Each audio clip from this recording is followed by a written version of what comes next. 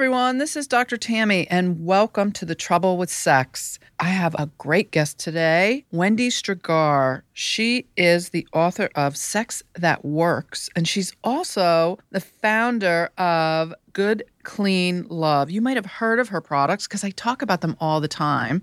She started off in her kitchen with a vat on her stove where she created organic intimacy products, and now she's one of the biggest organic lube manufacturers on the market today.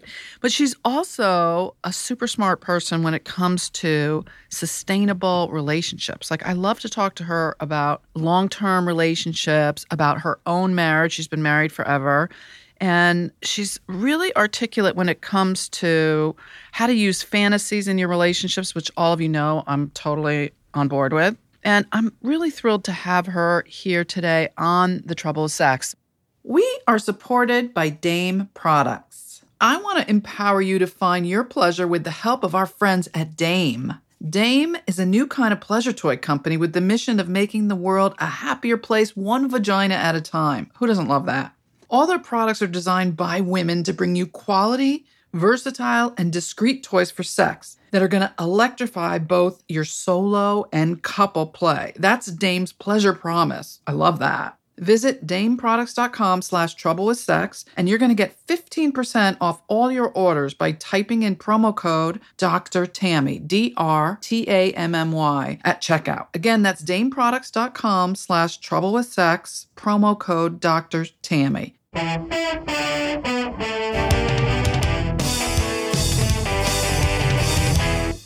Welcome, Wendy. Thanks so much for being here. Yeah, Tammy, I'm so excited. You are one of my all-time favorite and immediate go-tos when I have any real questions about sex and sexual response and just trying to understand the landscape of what's happening in the world sexually.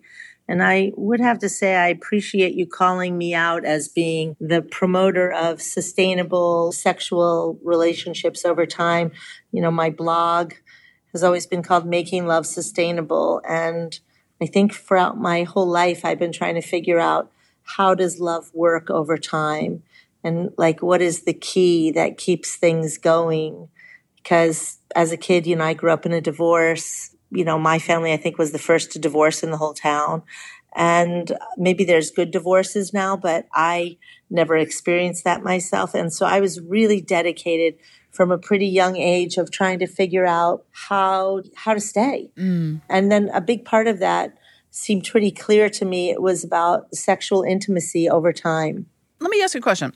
You know, this podcast is called The Trouble with Sex. What do you think is the biggest trouble with sex right now? And what do you recommend for people? That's a really big question. I think that sex has become transactional in a lot of ways. And I have always written and believed that really amazing sex that lasts over a long period of time is actually held in a container where people really communicate well and they communicate frequently and they know how to show up for each other. And that is communicated in a way that both people feel that somebody's at their back and that they have pretty reasonable thoughts about each other in the relationship. And that the combination of those elements makes you able to build a fire with somebody that can last. And I think that it takes a long time. I mean, the idea that you're just good at sex when you're a teen or even in your 20s is this kind of mythology we have that's promoted by a lot of pornography. And truthfully, I think coming to know your own body and your own sexual response takes time. And to share that with somebody else takes even more time. So, I mean, and a lot of statistics bear that out. You know, women have a much harder time orgasming in a partnership than they do by themselves. And still, there's a lot of women who don't orgasm at all. And so I think that's a testament to the fact that our sexuality is really sort of the most mysterious place where we become human. And we're also most driven by what it is that's really primitive in us.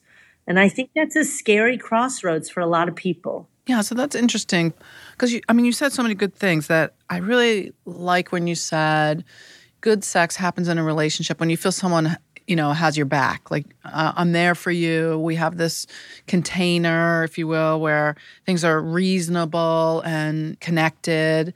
And then there's this other piece that you're talking about where, you have to know your own body and how to give yourself pleasure. And then you have to know how to communicate that to someone else. And that doesn't necessarily happen when you're young. Like, that takes a while. No, and it doesn't actually happen that frequently when you're old, as you know, because you have this huge case, load that, people are trying to learn about this for a long time. I mean, I think that there is a sexual evolution that actually gets stunted for a lot of people. Without going too far off course, the numbers of children who are inappropriately touched or otherwise sexually abused, I mean, those numbers within family systems are sort of extraordinary, and we don't look at it and we don't talk about it. And then the numbers of women who in a college experience or in a high school have some kind of erotic injury that really scares them about their own sexuality, and then that they don't process.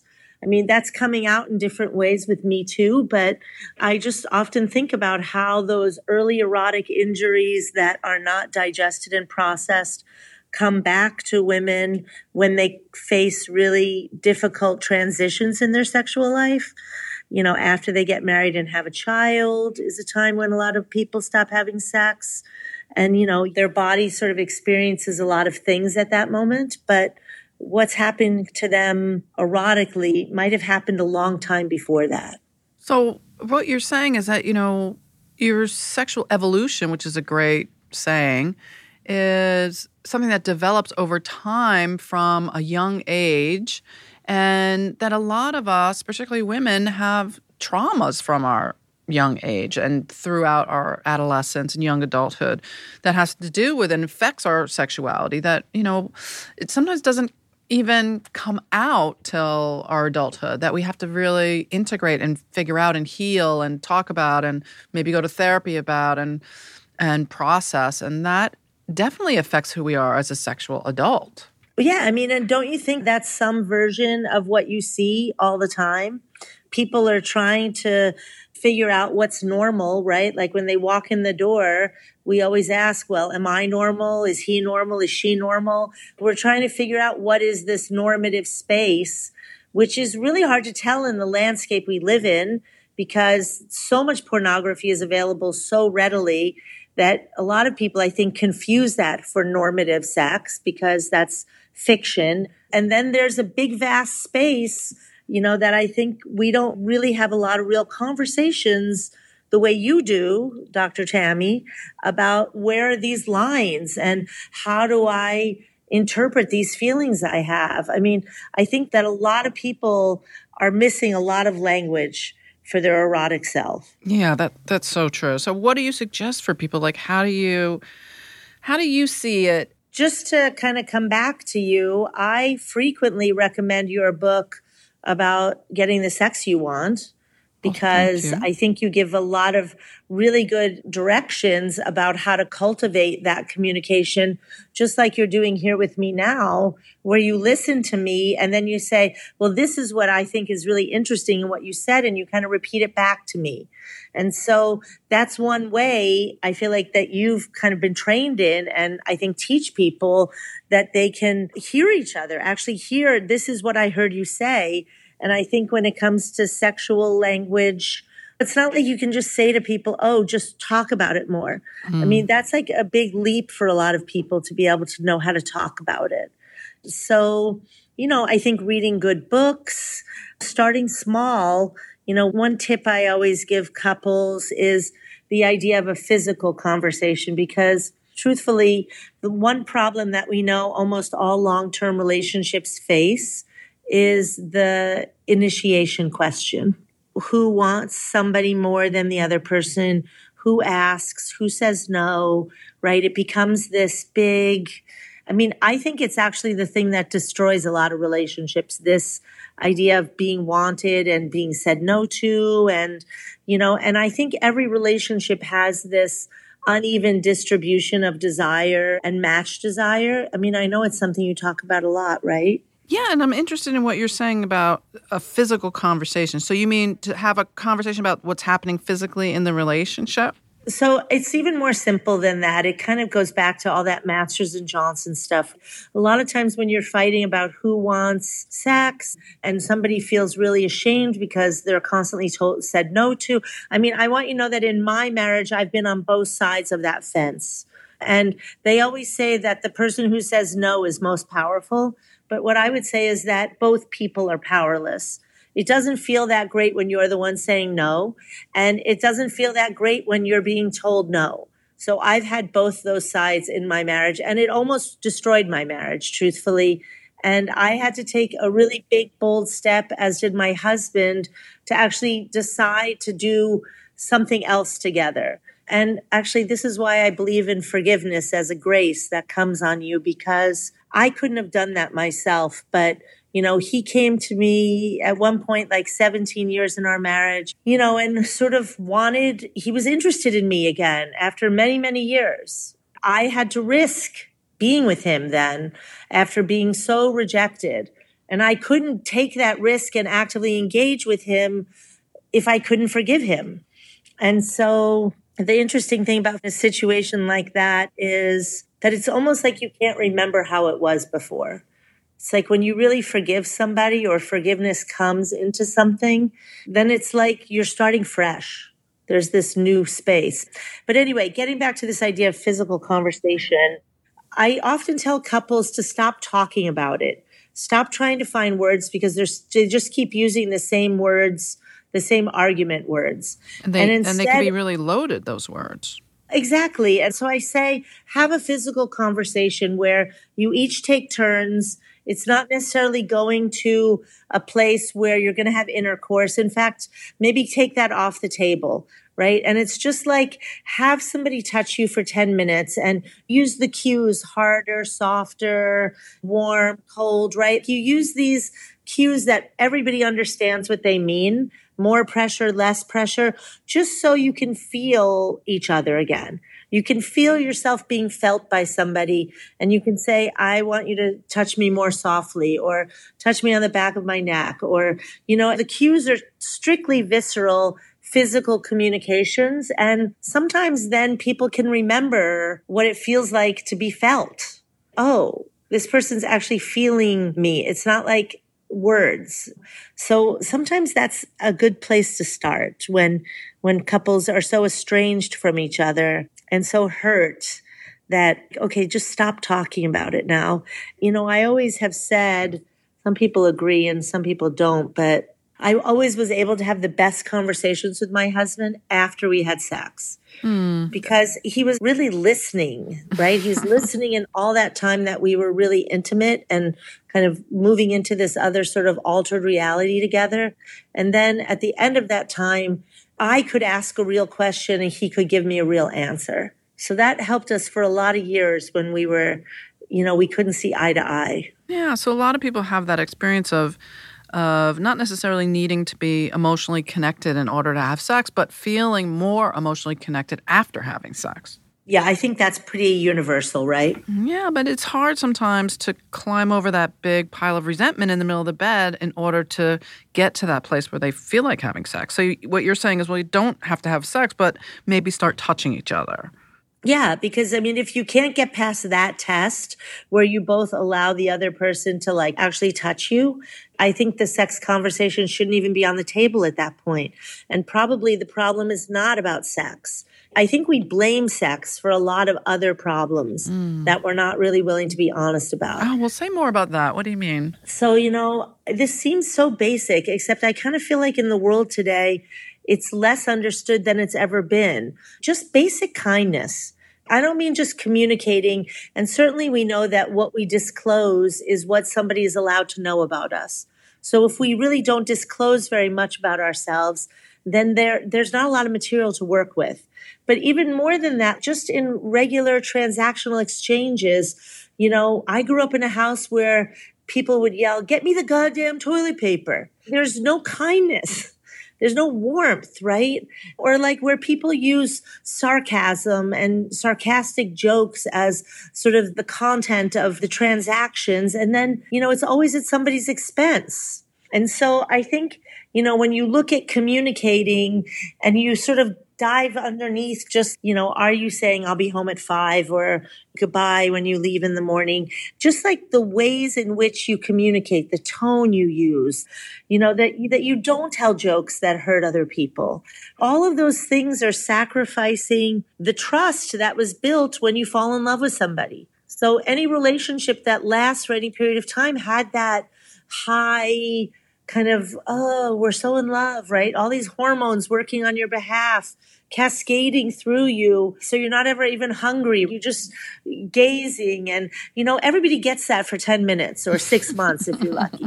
But you bank a lot of kindness and connection during that time that I think is available for people when it gets hard. I feel like we sacrifice that trust and that connection in the ways we sometimes grow in our relationships and take people for granted and don't communicate with warmth, don't really listen.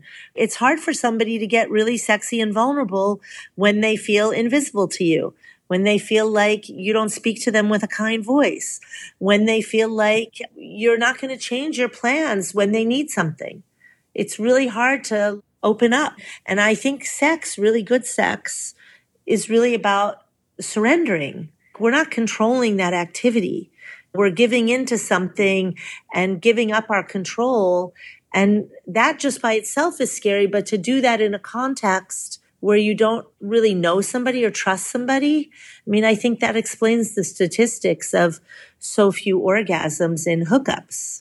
So what do you attribute the new statistics that say that people are having less sex than ever across all decades of life? Like, why do you think that's happening? I don't think it's true for just now, but I think that there were periods of time when people had sex where they felt like they were obliged because they married somebody.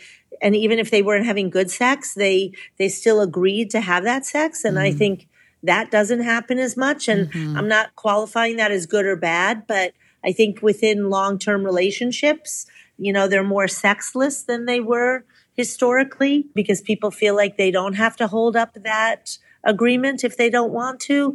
I think that people who are single, it seems like it's also great out there, but there's a lot of books that have been written recently about women who sort of took all the liberties and felt like they could have as many hookups as they wanted. And at the end of the day, it really wasn't satisfying for them. I think that this exposure of all this injury that has gone on for centuries, it's not new to our culture, but we're actually kind of holding the burden of the way that's happened over millennia. And I think that that conversation needs to be expanded with more love. And I just think it's another place where we don't have language to talk about how we feel and to ask for what we need. God, I wish we had hours and hours to talk about that conversation. But let's take a break. We'll be right back. Sexual wellness and exploration are key to staying healthy, experiencing pleasure, and building strong relationships. For thoughtful and timely articles, tips, and insights, I highly recommend signing up for the Swell blog. Dame believes knowledge and pleasure combined create power, and so do I. Swell is a go-to resource for the latest in adult sex ed. Sign up now at swell.damewellness.co. That's swell, S-W-E-L-L, .dame, D-A-M-E, wellness.co. Wendy, I want to ask you about fantasy. How can couples today use fantasy to create more sex in their life that doesn't expire, sustainable relationships, long-term connected partnerships? What do you recommend for people when they're using fantasy to spice things up? What do you have to say about that? Well, so that was the 7th chapter in my book that we had to write like 7 times. Why? I think it's a really important conversation. And I think it's one that most people want to know about, but are often afraid to approach. So what I would say first is that when we were talking about the evolution of people sexually, one of the things that I learned when I started to really think about and understand fantasy was that fantasies arise from our subconscious the way that dreams do when we're pubescent, when we're just first becoming sexual beings in our early teens, right? So it's interesting because this is how I learned it. And Tammy, I don't know if you would agree with this or not, but that the subconscious takes the material from, our unconscious that makes us unhappy, painful memories, and tries to turn them into something pleasurable. So people, who might have submission fantasies that just come up, maybe we're really dominated. I mean, it's hard to know how this happens because it doesn't happen the same way for everybody. But what I want to say is that I think that there's an imprint of sort of fantastical material that your subconscious cultivates in your early teens. And that for me in my life, it took me a long time to be able to look at that content that was just inside of me.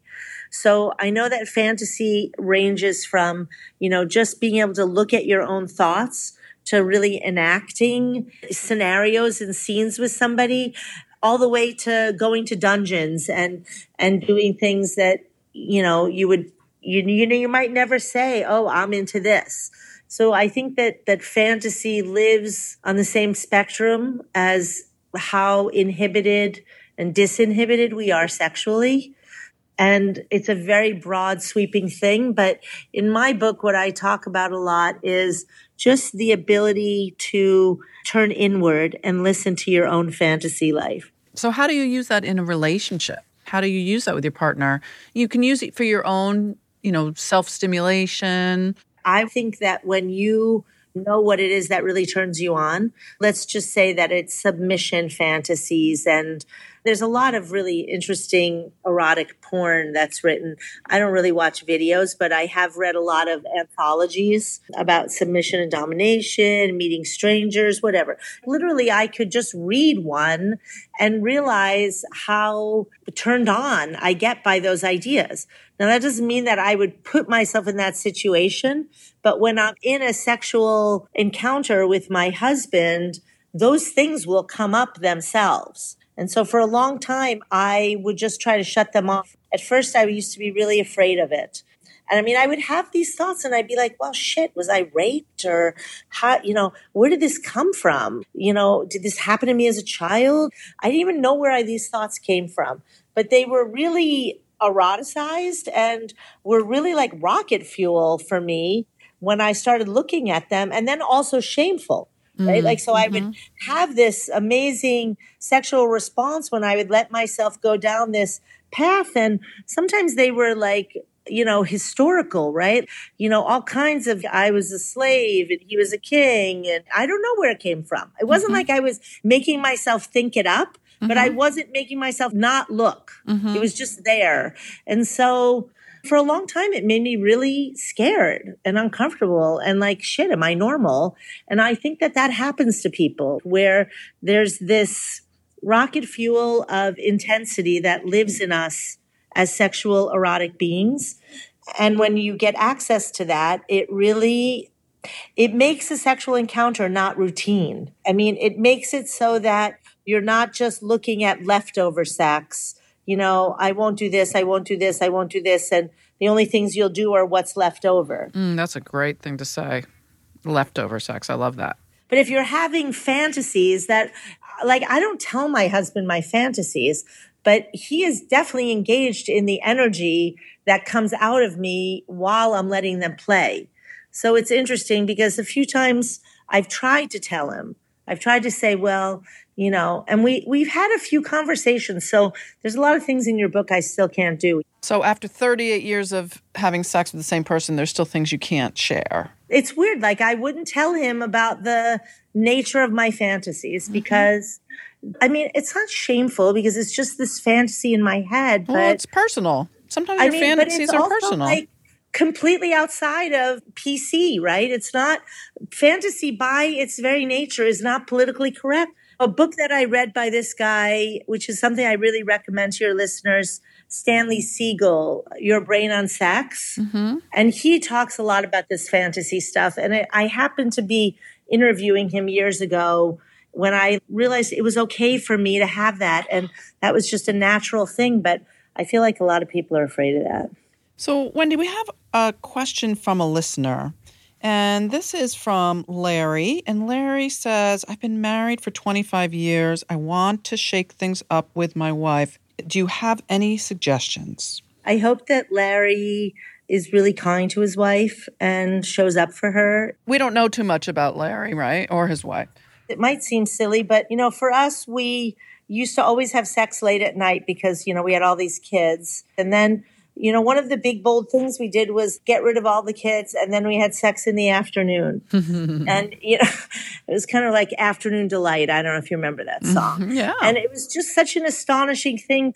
Eyes open, daylight, sex with my husband in my own bedroom was like, wow, haven't done this in a really long time. So that's just a small thing, but it was enough to make us think about being together in a new way. Mm-hmm. I think that the key is to get over this leftover sex idea. I think it's really easy for people to not know what really turns them on.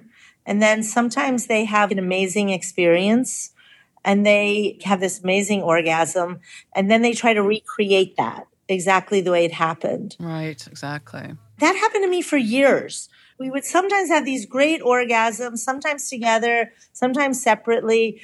Just as many times we would miss. He would come too soon. I'd be so pissed. Like I would want to kill him. We had those misses, it took time for us to be able to read each other's cues. But I remember in those years when I would try to repeat exactly what happened last time. I wasn't in the moment. Anything that takes you out of your body and the fact that you're not running the show is going to stop you. And the other thing that's going to stop you, and maybe Larry's wife, is if she's having thoughts about her body image or, anxious about the payment for the mortgage or coronavirus at the school in the next 2 towns.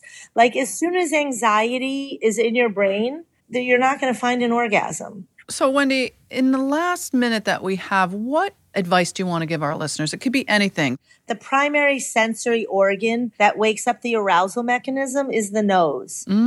There's all kinds of science about that, about how we need that as a protective mechanism to find the right partner that actually really resonates with us. But I make love oils and I basically really never have sex without them. And good lubricant goes a long way in helping you awaken your own arousal mechanism and also have longer, better sex. But scent, I think, is such a primary sense that we often ignore. So true. And that's where we pull the curtain back on that arousal mechanism and our fantasy life and all that stuff happens through our olfactory bulb, which is co-located with our limbic brain.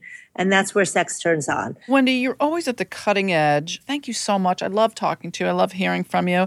And hopefully we'll do this again soon. Thank you for caring about the things that are important to me. This episode was brought to you by Dame Products. To